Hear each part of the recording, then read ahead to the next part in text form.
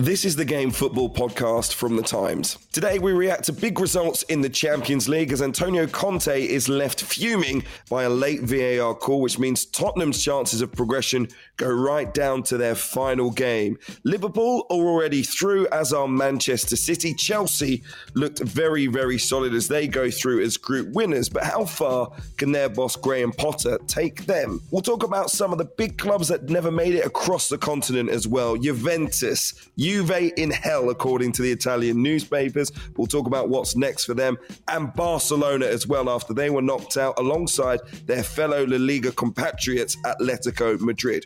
We'll react to Unai Emery's appointment at Aston Villa and do our alternative player of the month nominations. All that and more coming on this episode of The Game.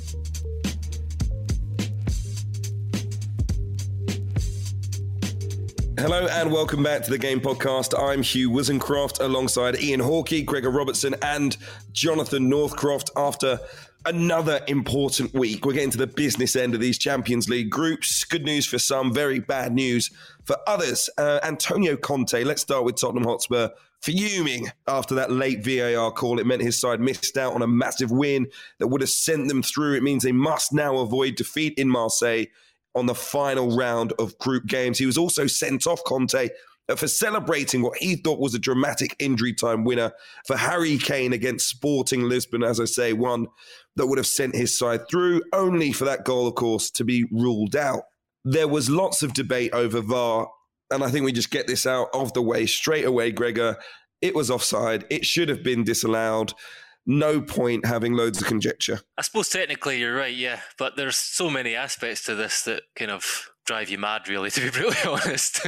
I mean, the first thing is to say is that it was unusual in that it's about where Emerson Royale's body was in relation to the ball, and it's rare that the player's body is ahead of the ball, if you know what I mean, when he hit it back. So that confuses the picture a little bit. And then the next bit is whether it was a deflection or an intentional kind of block by Nazinho. Look, the player's running back to try and make a block, but it's still a deflection. So I think ultimately it is the right call. But I also have sympathy for defenders generally nowadays. There's so many parts to this, like moving parts. Like when the ball's thrown in by Perisic, both Bryan Hill and Romero are offside, in an offside position. Then because Royal heads it back across, Kane wasn't. It's the second phase. It's just impossible to defend nowadays. Like, there's so many moving parts. I hate the fact that players can be offside, but they're not interfering. They're judged to be not interfering in play one moment, and the next minute they're allowed to be back involved in the play because it's a new phase. I know that's completely off-piste, but if you just look at this, there's so many different parts to it that we're moving around. It's a nightmare being a defender nowadays. Johnny, what did you think of it? Yeah, I mean, Greg has expressed the complexities very well there, and I think it just comes back to the philosophical question of VAR, whether we actually want it or not, because when you go through it all, the process worked. It gave the factually correct decision, but what everyone's left unhappy with is the delay, all the variables that Gregor's talked about, and then the whole marginality of it. And if we're unhappy about all these things being in the mix, don't have VAR. If we want, some kind of absolute 100% black or white ruling on things, and again off-piste, but I argue that the spirit of football's laws, in fact, the letter of the laws, if you read them, are actually quite vague. So it's not an absolutist. It's not a game with an absolutist set of rules. But okay, if we want to make factual decisions, then we have VAR, and VAR worked. It just took a long time to work, and it left us having to go back and look at lots of intricate things. So I had no real problem with the decision, given we've got VAR. What I actually had a problem with, I think, was Conte's remarks afterwards, which I think were dangerous and a bit disingenuous about honesty and stuff like that. I still kind of somehow do have a bit of a problem with the decision. I remember we discussed this a few weeks back about there's a kind of new category of foul as well that is only a foul once a goal has been scored, because the game's never stopped otherwise until we're going back to forensically look over a possible misdemeanor in the build-up to the goal.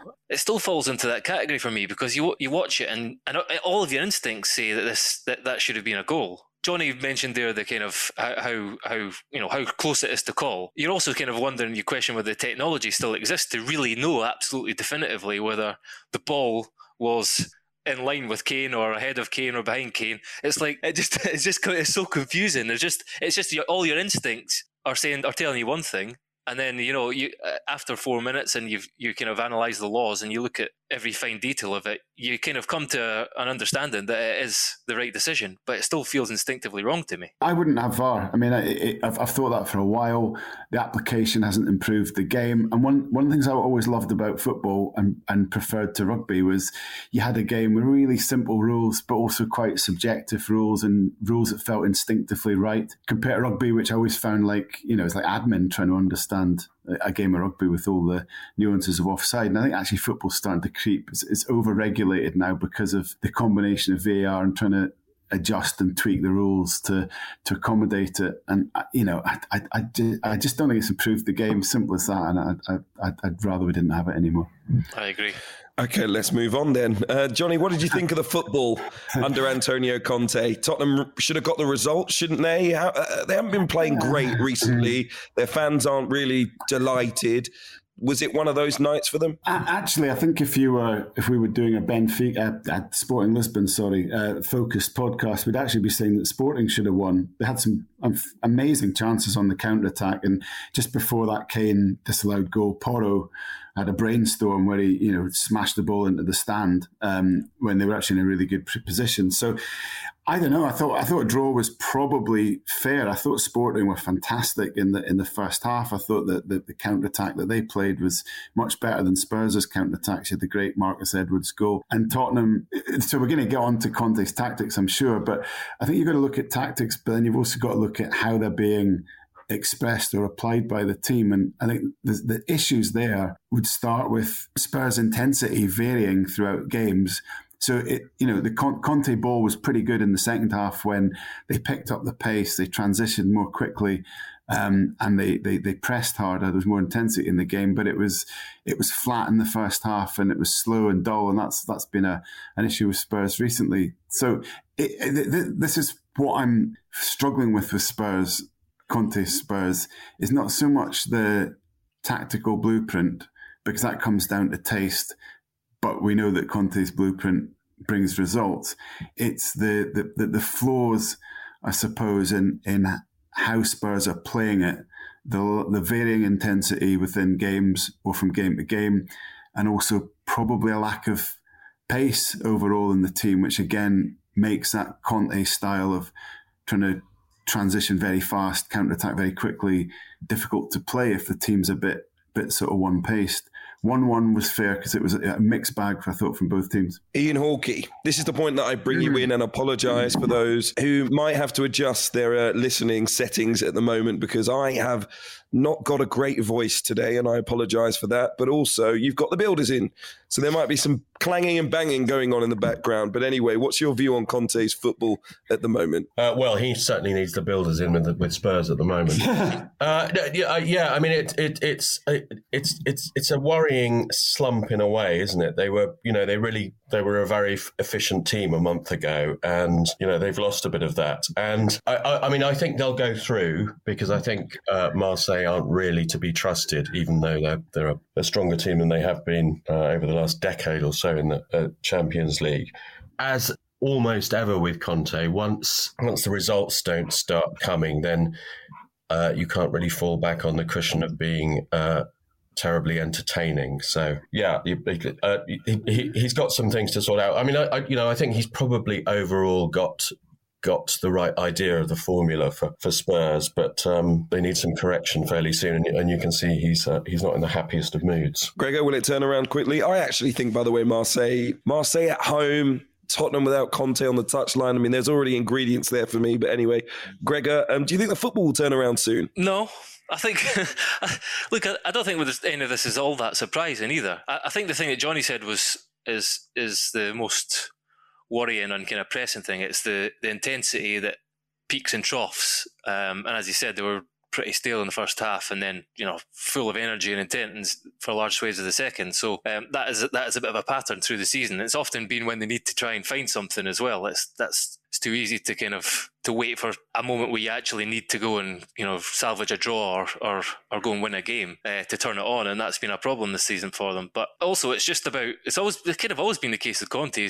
team is that scoring first and scoring enough goals, it kind of makes games very comfortable for them, because they can sit back and defend and sort of soak up pressure and again strike teams on the break. And they've not done that often enough. So I'm not expecting to see a great deal of change. I just think they rely heavily on the best players providing at the top end of the pitch and consistently as well. And without Kulusevski, that's been an issue for them so far this season. Okay, I wonder if things are going to change at Liverpool moving forward. We had a false dawn last week, didn't we, at this time, after back-to-back wins, of course, the defeat to Nottingham Forest. But they have qualified for the knockout stages, Jurgen Klopp's side, after a 3-0 win over Ajax that puts them into the last 16. And it means that they've gone into the knockout stages in all 6 of their Champions League campaigns under Jurgen Klopp. But actually, I think we got another indication that they might be a bit of an up and down team, a roller coaster side at the moment. I wonder whether, Johnny, you think that that's going to be the story of their season, that this will continue? It's beginning to look that way because, after that City game, as you said, you expected that to be the start of one of those Liverpool runs under Klopp. We've covered it before that this is a transitioning team. I think there's real signs that one of the departments they needed to blend and fix, i.e. the forward line, is starting to come together with getting Salah through the middle a bit more. And his goal, I don't know, there won't be many better finishes than that this season. It was absolutely exquisite. Nunes starting to come into things. And, Firmino's been a bit of an unsung hero. So it's starting to make a bit more sense up front.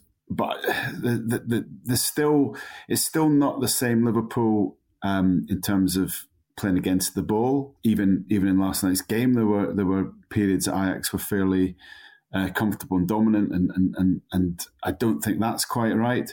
And they just need to settle things down a bit at the back. But I think overall, if you take the Forest thing out of it, Liverpool are in a much better position now than they were 3 or 4 weeks ago when there were all those bizarre, daft questions about Jurgen Klopp. I think there are signs they're coming together. I think Darwin's adaptation is a big thing, and I think Salah, finding ways to get Salah in more central positions, which is what's a ruse that started in the Champions League against Rangers, is the way forward for them. Only thing I'd say is, I having watched Liverpool, I then watched the highlights and saw this brilliant player for Bayern Munich called Sadio Mane just making incredible runs. And I thought, of course they're still missing something and will continue to miss something without him. Nunes is kind of...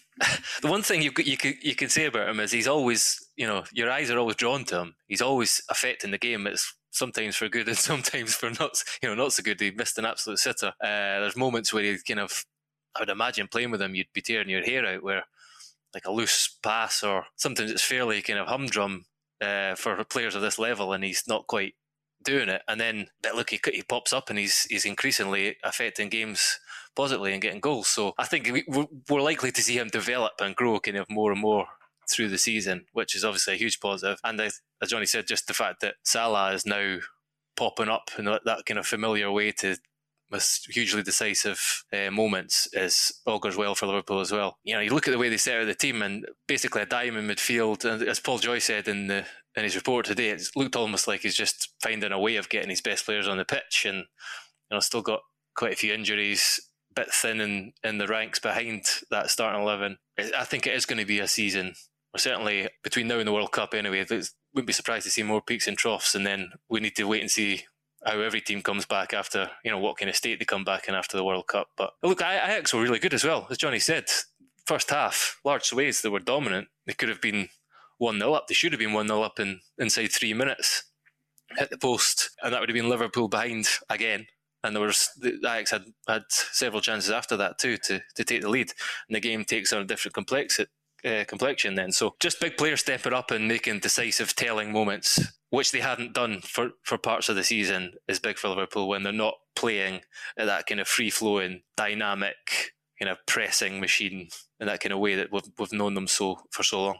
Ian, I've got the feeling, though, that their season might boil down to cup competitions, if you like. They're into the knockouts in the Champions League, where they've been very, very good, of exceptional under Jurgen Klopp. His record absolutely brilliant as the Liverpool boss. And I kind of watched the game and thought, they're made for it. They're probably going to stand a better chance of winning the Champions League, strangely, than than any other competition in many ways because they have such a great record in it. Do you think they still stand a very good chance of winning the competition? Yeah, I mean, and logically that which sort of should be their principal target now in terms of chasing a trophy. And just picking up on what Gregor said about the unknowns about the effect of the World Cup, in a way, in some respects, Liverpool certainly up front might be better refreshed than some of their competitors, given that Salah's not going to the World Cup. Diogo Jota, I'm not sure what his schedule for recovery is, but he won't be at the World Cup.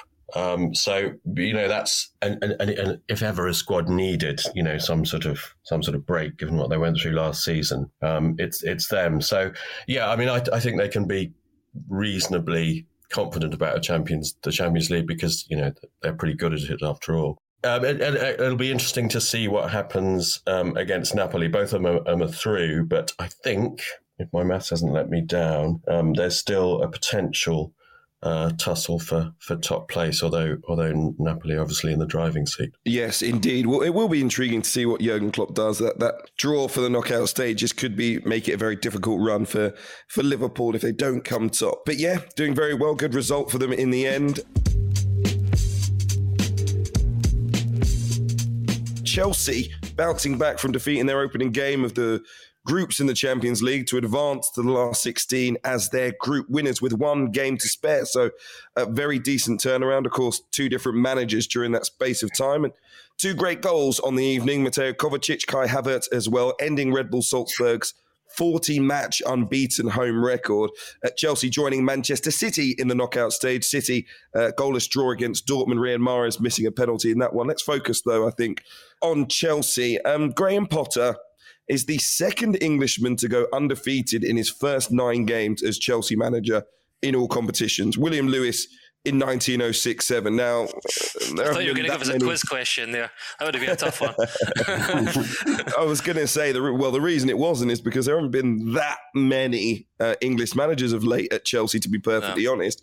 But it kind of does underline that he has had a pretty decent start. Johnny, how surprised / impressed are you with Graham Potter's beginning to life at Chelsea? I'm not surprised. I'm massively impressed. But this guy has got so much in his locker as a manager, not just the tactical smarts that I'll get onto in a moment, but the thing that struck me visiting him at Brighton and observing him from afar was what a good manager he is, as in managing an environment, as in providing a kind of a path and an identity. And he's so quickly done that with Chelsea. If you think how good Thomas Tuchel was, it seems years ago now that Thomas Tuchel was Chelsea manager already. It seems like a Graham Potter club, a Graham Potter team. The calmness that he brings to his work, but the intelligence has been so vital for a club that's often in a febrile state. So that side of things has been very impressive. I think the football's been really impressive. His identity's been put on it, but there's a resilience to it as well. Against United at the weekend, they came through a pretty torrid first half to almost win the game. That was a difficult game they had in Salzburg, and bounced back from the equaliser to score. And it was, you just look at it. He's changing his lineup all the time. He's got Sterling and Pulisic almost at wing back, Cucurella and central defence. Havertz playing in the front two. Next week it'll be something different, but the playing principles are very clear and consistent. I guess gushing about Graham Potter is it's become a very familiar sort of experience, and we're all doing it, but he deserves it. This has been a brilliant start for him. And as I say, the biggest compliment I could pay him would be that 4 or 5 weeks on from losing Champions League winning manager, this is not Thomas Tuchel and Chelsea anymore in anyone's minds. This is a Graham Potter club, and that to put your stamp on something so quickly is really impressive. What do you think of it, Gregor? I guess none of us are surprised. I mean, there were some questions about whether he was. I was going to say, yeah. I mean, I was the one that said, look, he didn't have that sort of aggression. Almost came across as too nice for this sort of job, because I don't know, it just struck me that a lot of the big managers, especially on the touchline, just screaming, shouting, gesticulation, whatever it might be, he just seemed a bit more subdued and friendly, and whether that was conducive to modern day football, whether the players needed to see something else. But actually, when you've got it, maybe you've just got it. Yeah, well, it certainly seems that way. It just all seems so serene, doesn't it? It's like he's taken over.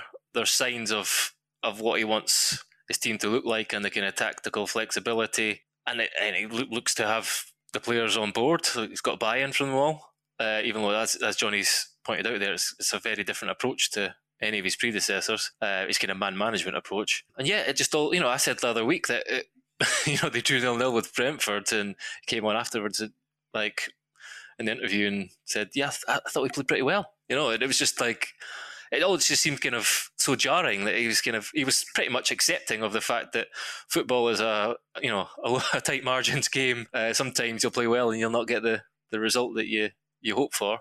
And we'll move on to the next one. It's like, this is so not Chelsea, but it's working. It's working so far. It will be interesting to see if there are dips in how the kind of this fan base feel with how they kind of accept that when it's so different to what they've been used to. There's always been problems thrown up at Chelsea historically in terms of some big egos and big names. So there will be bumps in the road ahead. What he's done so far, you cannot argue with. And as Johnny said, he's playing Pulisic and Sterling sometimes at wing back, a left back in Cucurella, and a kind of converted midfielder in Chalobah alongside a 38-year-old central defender in a back three in the Champions League. And it doesn't look kind of perilous. It looks organised, and because as Johnny has said, he's almost like a post-formations manager. And there's been some interesting quotes from him in that regard.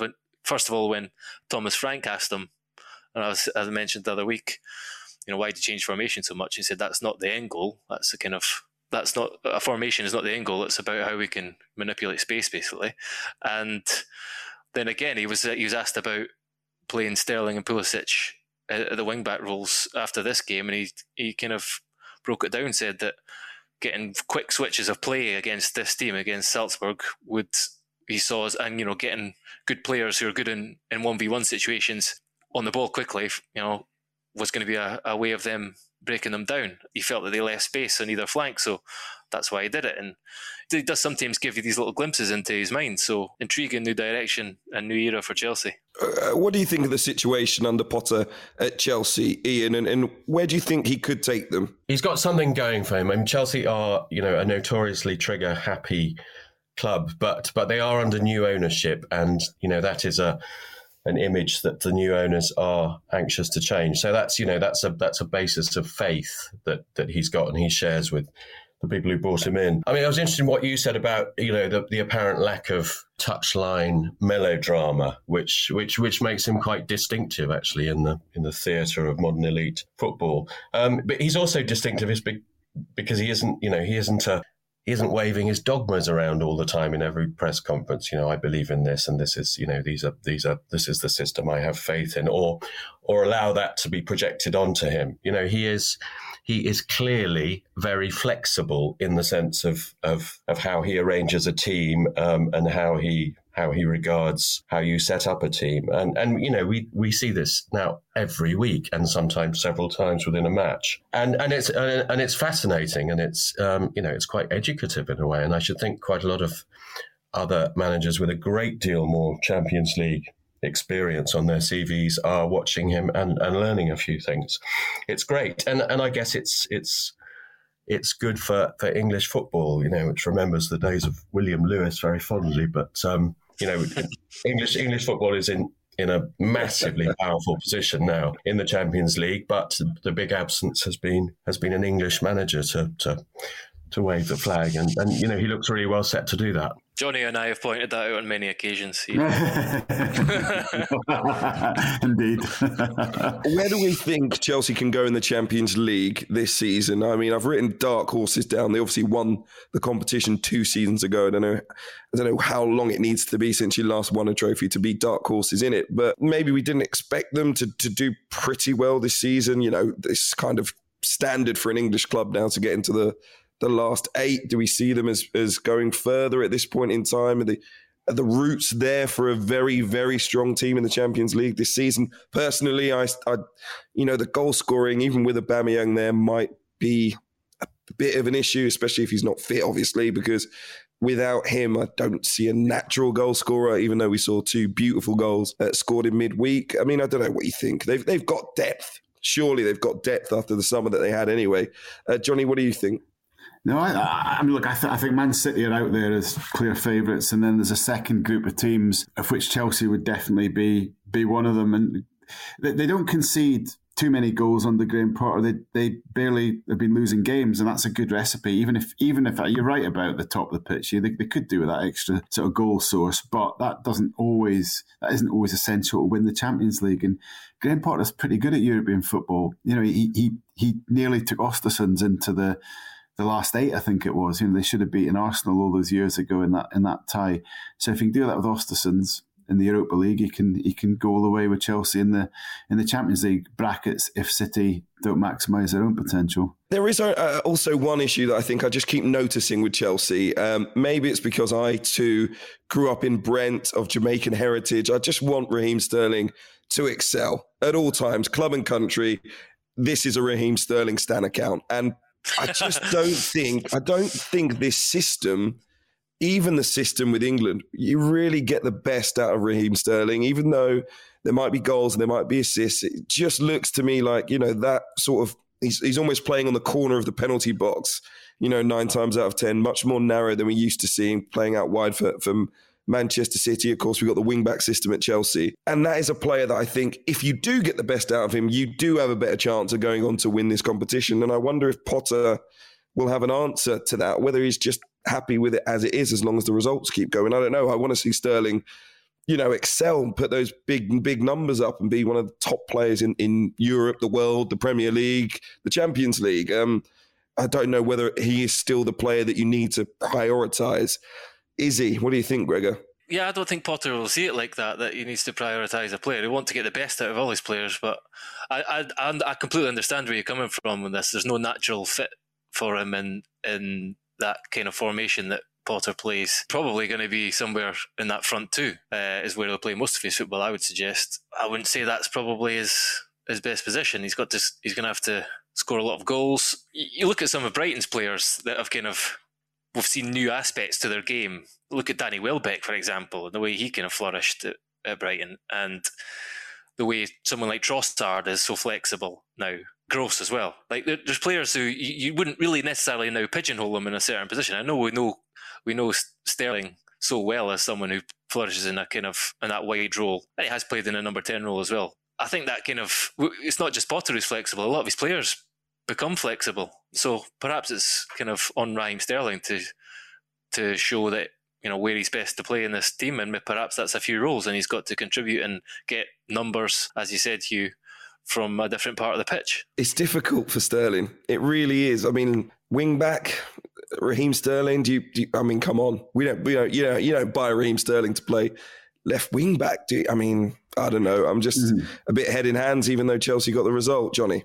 Yeah, it's not his best position, but I'd probably play him through the middle if you wanted to think purely of him and what suits him in this particular system. He could play as one of those two sort of free running forwards, but they need him at the moment there, and yes, he could maybe benefit from some of this.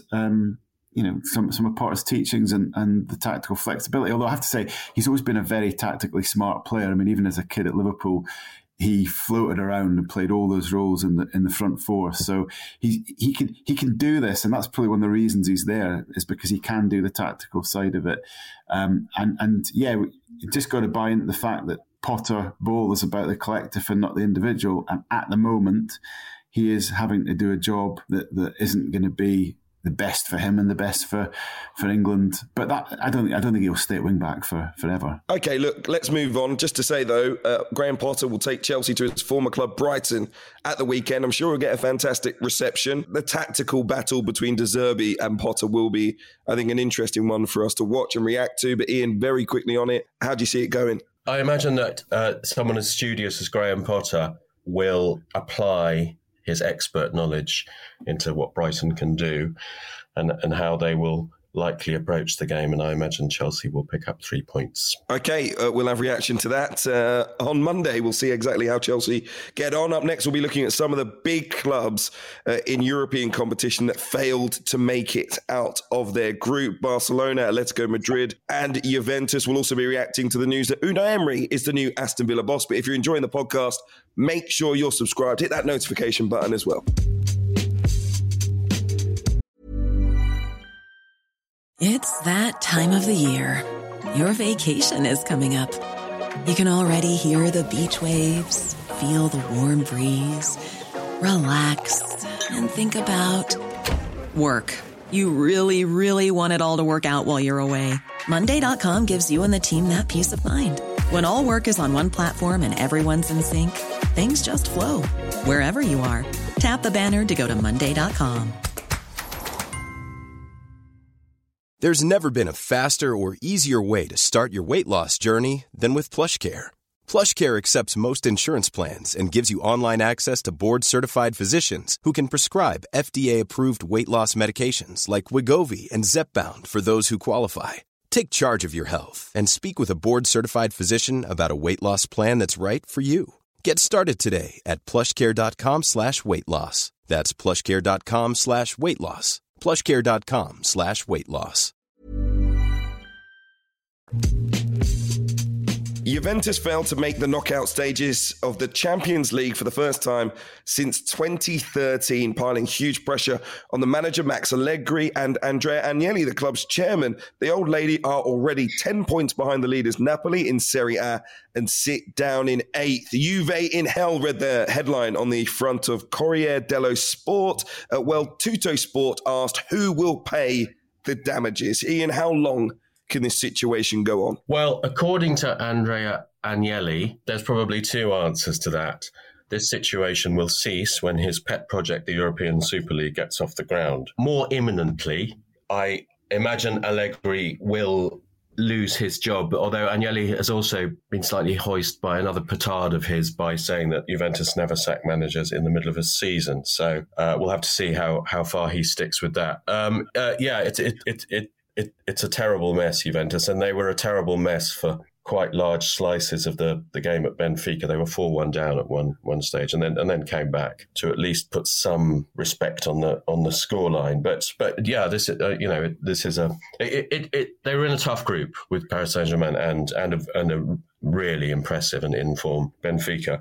But all the same, they lost to Maccabi Haifa. And yeah, they've made a thorough mess of their season so far, and this with a squad that was supposed to be ready to rebuild after a difficult couple of years.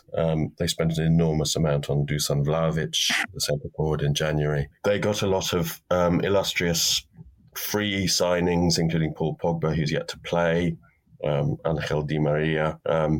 It's terrible strategy. And really, some really, really insipid performances as well. What would you say are the big footballing reasons behind their lack of good results? Well, I suppose there's, sort of over the longer term, there's been a lot of disruption. They've changed coach, 3 of the last 4 summers. They brought in Andrea Pirlo, who had no experience, with an idea that they would play Pirlo-esque football and be slightly easier on the eye. That didn't work. They had Maurizio Sarri, who's not to everybody's taste, but at least he won a title. And then they brought back Allegri because they knew him and had been successful in the past, and he hasn't had the same touch, and he's been very frustrated by the various comings and goings. I suppose strategically as well, there's a Ronaldo issue. So much was banked on bringing in Cristiano Ronaldo because Juventus thought they were in touching distance of the Champions League, and they thought that he would be the magic formula to take them that extra yard. It didn't, and the treasury was drained by the cost of signing him and the cost of paying him. And in a sense, they're still they're still recovering from that bad strategic error, and also in a sense, the way they played towards towards Ronaldo, funneling themselves tactically towards Cristiano Ronaldo up at the top. They seem very directionless now, and really a team in search of the right methods. There needs to be big changes. I think a lot of Juventus fans desperate for that to happen, but they aren't the only big club in Europe where the fans aren't happy. Barcelona knocked out of the Champions League group stage for the second season running after Inter Milan beat Victoria Pilsen 4-0. That was before their 3-0 defeat by Bayern Munich in front of their home fans, who departed early from the Camp Nou in a sign of disgust. Is there any measure of realism about the situation in Barcelona, Ian, given the upheaval that there's been at the club over the last 2 years? Actually, there is, in a way. The fans last night were interesting. Yes, some of them did leave early once it was clear that they were going to lose a game in which, you know, there was nothing to salvage except pride, and they didn't salvage any pride on the pitch. You know, there were 85,000 there, which for a game which became academic once Inter had won in the afternoon kickoff, is quite something. And yes, while some did leave early, you're right about that. In a sense, the fans are quite realistic. The trouble is that in itself is a sort of defeatism. You know, Barcelona are a Europa League club now, and it's the second year running, as you point out. The difference with last year, of course, is they've spent a huge amount of money trying not to be a Europa League club, and they've got that money by mortgaging future assets. So they're losing money by dropping out of the Champions League. They have to be patient, I guess. And you wonder, for a player like Lewandowski, who cost them quite a lot of money and is now 34 years old, you wonder if he woke up this morning thinking, what have I let myself in for, as he saw Bayern make their habitual progress to the next round and once again just look far superior to Barcelona. And I think that says it all. It's a gap between Barca and the top teams, and I think one of the biggest issues they've got is apart from Lewandowski, the players they signed in this splurge, this kind of Hail Mary splurge in the summer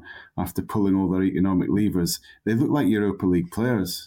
You know, they had a backline of Alonso, Bellerin, Jules Koundé. I mean, that's a Europa League backline, isn't it? Rafinha, we don't know if he's a top player. And leaving aside the madness of the strategy, the implementation, I thought this whole summer, apart from Lewandowski, who are they signing here? Why are they mortgaging the club's future on this particular collection of players with a new with a novice-ish manager? It just seems like it's not going to work. I agree with you. I think just on the detail, I think Jules Koundé may have a Champions League caliber future, but yeah, you know, he's that remains to be seen. He's a young player. I felt for Hector Bellerin because I think he hadn't played Champions League football for 5 years, and he was up against Sadio Mane, and it really was a mismatch.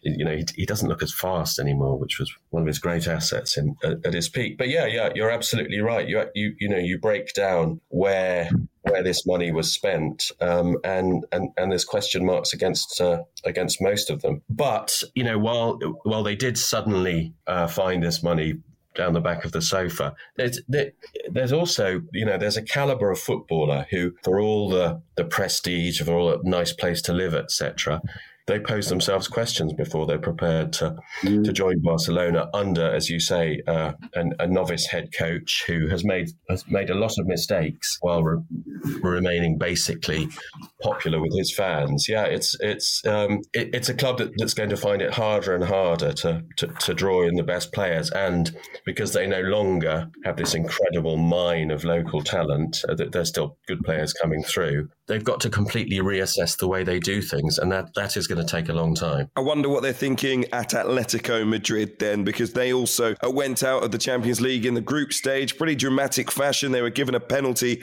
after full time, and they missed it. It was against Bayer Leverkusen. They drop into the Europa League, which they actually won in 2018 after failing to win that match. The 95th minute, the penalty was given for handball. Yannick Carrasco stepping up. These effort saved by Lucas Radetzky. Sal hit the bar with the follow-up. The third effort deflected over the crossbar. There was real drama there, but ultimately it points to, and I think immediately my friends just messaged and said, how long can Simeone really stay in charge? Is it time for a fresh era? I think that's got to be the big question now. What do you think, Ian? With Atletico Madrid and their manager, normal criteria don't apply. He's been there for more than 10 years, which is astonishing, in elite football these days. It really will be up to him still, although he's lost a lot of his touch this season. And in fact, last season to a certain extent, they do look more chaotic. The control that he exerted so well for so long isn't there anymore. As Simeone said, that sums up a lot of what Atletico have been recently. He was bemoaning bad luck principally, but it's also the loss of control, which is so much his trademark. But he's not. I could be proved wrong, but I don't think he's going to be immediately sacked. I think he will decide when he leaves that club, and it'll be a seismic day when he does, because he is so much tied up with who they are. But who they are at the moment is not a challenger for the kind of competitions that he has made them so good in. 2 Champions League finals under him, 2 Liga titles. Those aren't going to happen again this season. All of it, though, makes for what should be a pretty stunning Europa League with a lot of big names going into the hat. 2 big European competitions for us to follow for the rest of the campaign, but big issues at those 3 clubs we just mentioned. We're going to be talking about a new manager coming in from Spain to the Premier League next as Unai Emery arrives at Aston Villa. Aston Villa have appointed Unai Emery as their new manager after they sacked Steven Gerrard, of course, the former Arsenal boss who had been in charge of the Spanish club Villarreal, takes over at Villa on the 1st of November. They've paid a buyout fee, £5.2 million for the 50-year-old. He, of course, joined Villarreal in 2020, led them to Europa League success in 2021, beating Manchester United in the final. He also reached last year's Champions League semi-finals, losing 5-2 to Liverpool on aggregate. He is a great coach, a hugely respected coach, a hugely successful coach as well. Jonathan, maybe he isn't seen by a lot of fans in this country through that lens, and more so to do with his time at Arsenal, which didn't go the way he would have hoped.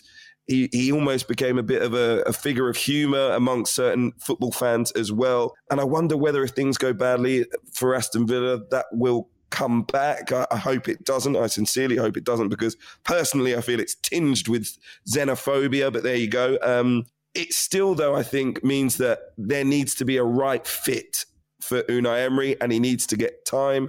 And that right fit we've seen at Spanish clubs, but didn't happen for him really at Paris Saint-Germain, didn't really happen for him in England. Do you feel like this could be different for him? I really hope it is. For some of the reasons you mentioned, Hugh, I think the characterisation of him at Arsenal wasn't just tinged with xenophobia. It screamed of xenophobia. It was silly. It was asinine. It was pathetic. The guy was trying his best from the start to speak English and speaking English a lot better than most of the sort of clowns on Twitter who laughed at him could speak Spanish. And you get beyond that you see that the Arsenal experience was probably the one real blip of what's been a glittering managerial career.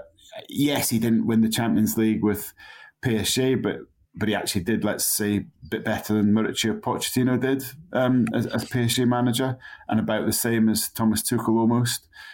And he has just done so well with clubs of the Aston Villa sort, size and ambitions, that it's very logical. I hope he does well. I think he's offered Paco Oreste the assistant manager's job, which is an intelligent move as well, I think, because he's got a great manner with players and also, other staff at the club. My fears for him are that, first of all, the Arsenal baggage and that infecting fans and the media's view of him and him not getting a fair chance. And there is a slight style of football worry where, we were talking earlier about Conte, and I do think the Premier League now is so much of a high-octane thrills and spills league in everyone's minds that trying to do things in a more structured, studious, cautious way doesn't always go down well with supporters in this particular point in time. And I don't think Emery's going to be thrilling anyone with his football. I don't think that's what he does. So he needs results to kind of get people to buy into the style of football and to get them over that baggage. He needs to make an impact fairly quickly. And I hope he does, as I say, because he's an excellent coach. And if he can get past that initial bump and get people coming along with him, he really can be a guy that takes Villa to that echelon they want to be in. Gregor, what do you make of the union here between Villa and Emery? Do you believe it will be a successful one? What are the big, I think, questions and problems that he will need to solve immediately? I kind of agree with Johnny in that I have some reservations in that I don't think it would take a lot for fans to become disgruntled, partly because of his baggage from Arsenal and partly because of, as Johnny said, the style of play. Like, as I said, on Monday, I was at the game on Sunday at Villa Park, and at Rangers it was all about a kind of industry and front foot football basically, and it didn't really translate at Villa, and they believed it was kind of over conservative and cautious, and I think they want a break from that now. That was like, as I said, it was like a liberation for them on Sunday. So there will be a kind of unless they win, it's like Conte, unless it's winning football, I think it would be quicker for fans to air their frustrations, basically. But look, he's got a great pedigree, and the thing that Johnny said that chimed with me there is that they're clubs of, if not a similar stature to Villa, a similar kind of standing. A lot of the clubs that he's had success at in the past. So, you know, that's kind of, there's some synergy there. But what has he got to tackle? I think it's finding a system and a kind of a way of getting the most out of the players that they spent a lot of money on, because that ultimately will be the squad he's got to work with for a while. I mean, sure, he'll be backed and supported, but it's not going to be something that he can change overnight. So it's getting the most out of players like Buendia and Bailey and Danny Ings, and getting a bit more from Watkins, because undoubtedly there's goals and creativity in that forward line, and it was just kind of stifled this season and for the tail end of last season under Gerrard. So I think that's probably his biggest test. I think you've got to remember at Arsenal they went 22 games at one point without losing, and they got to, in his first season. I think that kind of solid, obdurate block is what he's good at. So I would say they won't have a problem with that at Villa. It's about getting the attacking players that have undoubted talent producing on a regular basis. I think that's going to be his biggest challenge at Villa. I'm not sure though, because that obdurate block, when it comes to the personnel in Villa's squad, I think the talent is further forward on the pitch right now anyway, in terms of who's available particularly. I also think Emery's best sides have been fully committed to exactly what he wants them to do. With all due respect to that Aston Villa squad, we haven't seen that from them in this run under Steven Gerrard. I'm not just talking about commitment to what Steven Gerrard wanted them to do, just a genuine commitment out there on the pitch. We just haven't seen. Now, maybe things were going badly behind the scenes. We don't know what had happened to the confidence of the side. But like I say, I wonder if these players, modern day players, will believe in the obdurate block and basically running through walls for the manager, particularly when most of them, their best talents are in playing attacking football. And that is why I think maybe, not necessarily that Emery's not a great fit for the club, but that I don't think this is an Unai Emery squad. And I think if he's going to be a great manager at Aston Villa, they're going to have to be quite a lot of changes in personnel. I don't know. How do you see it, Ian? You're right. He's got to win everybody round, and he will not spare. He will put plenty of time into that. The team talks will be very, very long, very rigorous. The videos will be shown, replayed, spliced, cut, and watched again. He's a manager of absolute rigor, and it's fabulous when it works and when there is total buy-in. I'm not privy to the Steven Gerrard method, but I think he will make a very strong impression as soon as he walks in. I think his English is certainly much better than was caricatured at Arsenal, but communication is really important to the way he works. So he will also have worked very, very hard on making that effective. He also, he will have thought about taking this job very carefully. He turned down Newcastle this time last year because he had not so much reservations about Newcastle's structure and owners, etc., but that he was still committed to Villarreal. This is a very carefully thought out decision. He'll know the squad back to front, and he will back himself. But I do agree with you, Hugh. I think there are some question marks, and I wouldn't bet heavily that it's going to be an instant success, or that he would still be there in, say, 3 years' time. Okay, we wait to see exactly what Unai Emery can deliver at Aston Villa. But he did once famously joke as Arsenal boss that he was watching Peaky Blinders to help his English, and so it will be perfect this time around. Finally coming to use, I'm sure. Listen, I do wish him well, though. I hope he does well at Aston Villa. It's a great club, good squad, good players. Love to see him get the best out of them. He's a good guy as well. Listen, before we go on today's podcast, it is that time, the Alternative Player of the Month Awards, where we, of course, pick out players that we don't think will be getting the main award from the Premier League, but certainly deserve true credit. Gregor, I'm going to start with you this week. Okay. I was very tempted to give it to Willian after watching his shimmering display against Aston Villa, shocking Aston Villa, and having a decisive impact against Leeds United at the weekend as well, because of the sheer surprise of it. I didn't know he still had it in him. But I'm actually going to go for one of his teammates instead, Bobby De Cordova-Reid. I just think he's someone who is a under-the-radar, absolute 7.5 out of 10 in almost any position on the pitch. And this month in particular has shown that. He's scored 2 of his 3 goals this season during October.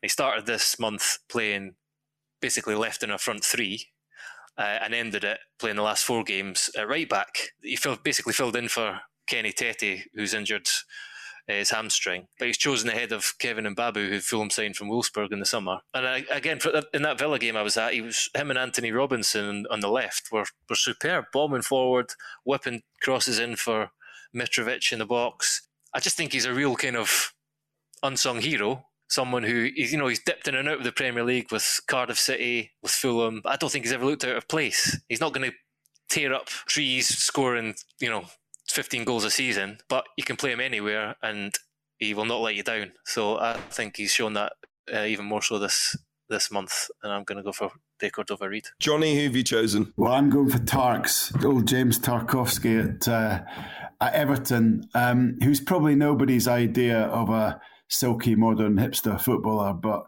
there's just something very reassuring about watching this guy go about his work, because he a big reason for Everton's upsurge under Lampard has been they've recovered that doggedness, horribleness to play against, and solidity, and it's been founded on Tarkowski and Cody at the back. And Cody gets more plaudits. He's a much more kind of engaging character, appealing character, but beside him, he's got just a rock of granite sitting there in the box, blocking everything that comes his way, never making any sort of frilly, fancy decisions, doing the basics. And I saw him at Spurs a couple of weeks ago. He can ping a ball as well. He's actually better hitting the ball 70 yards than he is hitting the ball 3 yards. He's got a great ping out the flanks. So he's not just the one-dimensional rock, but yeah, I think he's been a real unsung, reliable player. And I was just looking at a couple of stats about him. 3 things that really strike me. If you go on fbref.com, I don't know if anyone has a sort of pleasure doing that I get, but I like just looking at players and where they come in terms of the percentiles in different categories. And for blocks, clearances and aerials won, he is at 99% among defenders, and that's James Tarkowski. And the other stat that blows my mind, he's only 29. I mean, I don't know, I think he seems to have come out of the 1970s and be about 56, but anyway, still only 29. So James Tarkowski for me. Ian, who have you chosen? Well, I'm concerned here, with Gregor's vote that the voting is going to be divided between Reeds, who play for Fulham. I've gone for Harrison Reed, who has had an excellent season for a Fulham who look nothing like the Fulham that Harrison Reed played for last time in the Premier League. He's got all sorts of qualities that fit Marco Silva's Fulham. He's got the aggression, which is such a conspicuous part of what they are now and what they weren't a couple of years ago. But there's much more to Harrison Reed than that. He's a head up, creative, imaginative, player who is working very well with Palhinha, who we all know has been an excellent addition to the side. But he'll take players on, and he's beginning to discover that he can score goals as well. I think if you asked Fulham regulars, they would indeed praise Bobby de Cordova-Reid a lot, as Gregor has. But he really is at the state of being a cult hero for Fulham, and just seems to get better and better and better. Down Fulham way, I know that they're thinking that Gareth Southgate should take a good look at him, but yeah, that's probably optimistic. Okay, well, I've gone for another player that maybe Gareth Southgate should take a look at, who I think, Newcastle are just a different side with him there. He hasn't maybe got the goals that his work rate has deserved so far this month, but I think he has been a huge addition for Newcastle in the absence of Alexander Isak. That's Callum Wilson, who, again, like I say, not every game does he get the stats, if you like, but I just think the tenacity for him up front, the coordinated press, the quality in which he closes down and also forces defenders down certain channels with the ball, it's absolutely perfect for what Eddie Howe wants to do in terms of their defending from the front. He leads in that area, and for me, that's Callum Wilson. I know Miguel Almiron gets a lot of the credit, but I think he'll probably get nominated for Player of the Month, the main award. And so I went for one of his teammates, Callum Wilson, who I actually think Almiron has thrived off. And so that's why I went for Callum Wilson, who, again, is left field. But there you go. That's what Alternative Player of the Month is all about. Gentlemen, thank you so much for your nominations and for being with me for the past hour or so. And thank you all for listening. If you want more from The Times, go to the app. Make sure you download it. Want more from the game? You can check it out online. It's thetimes.co.uk/the game. We'll see you on Monday.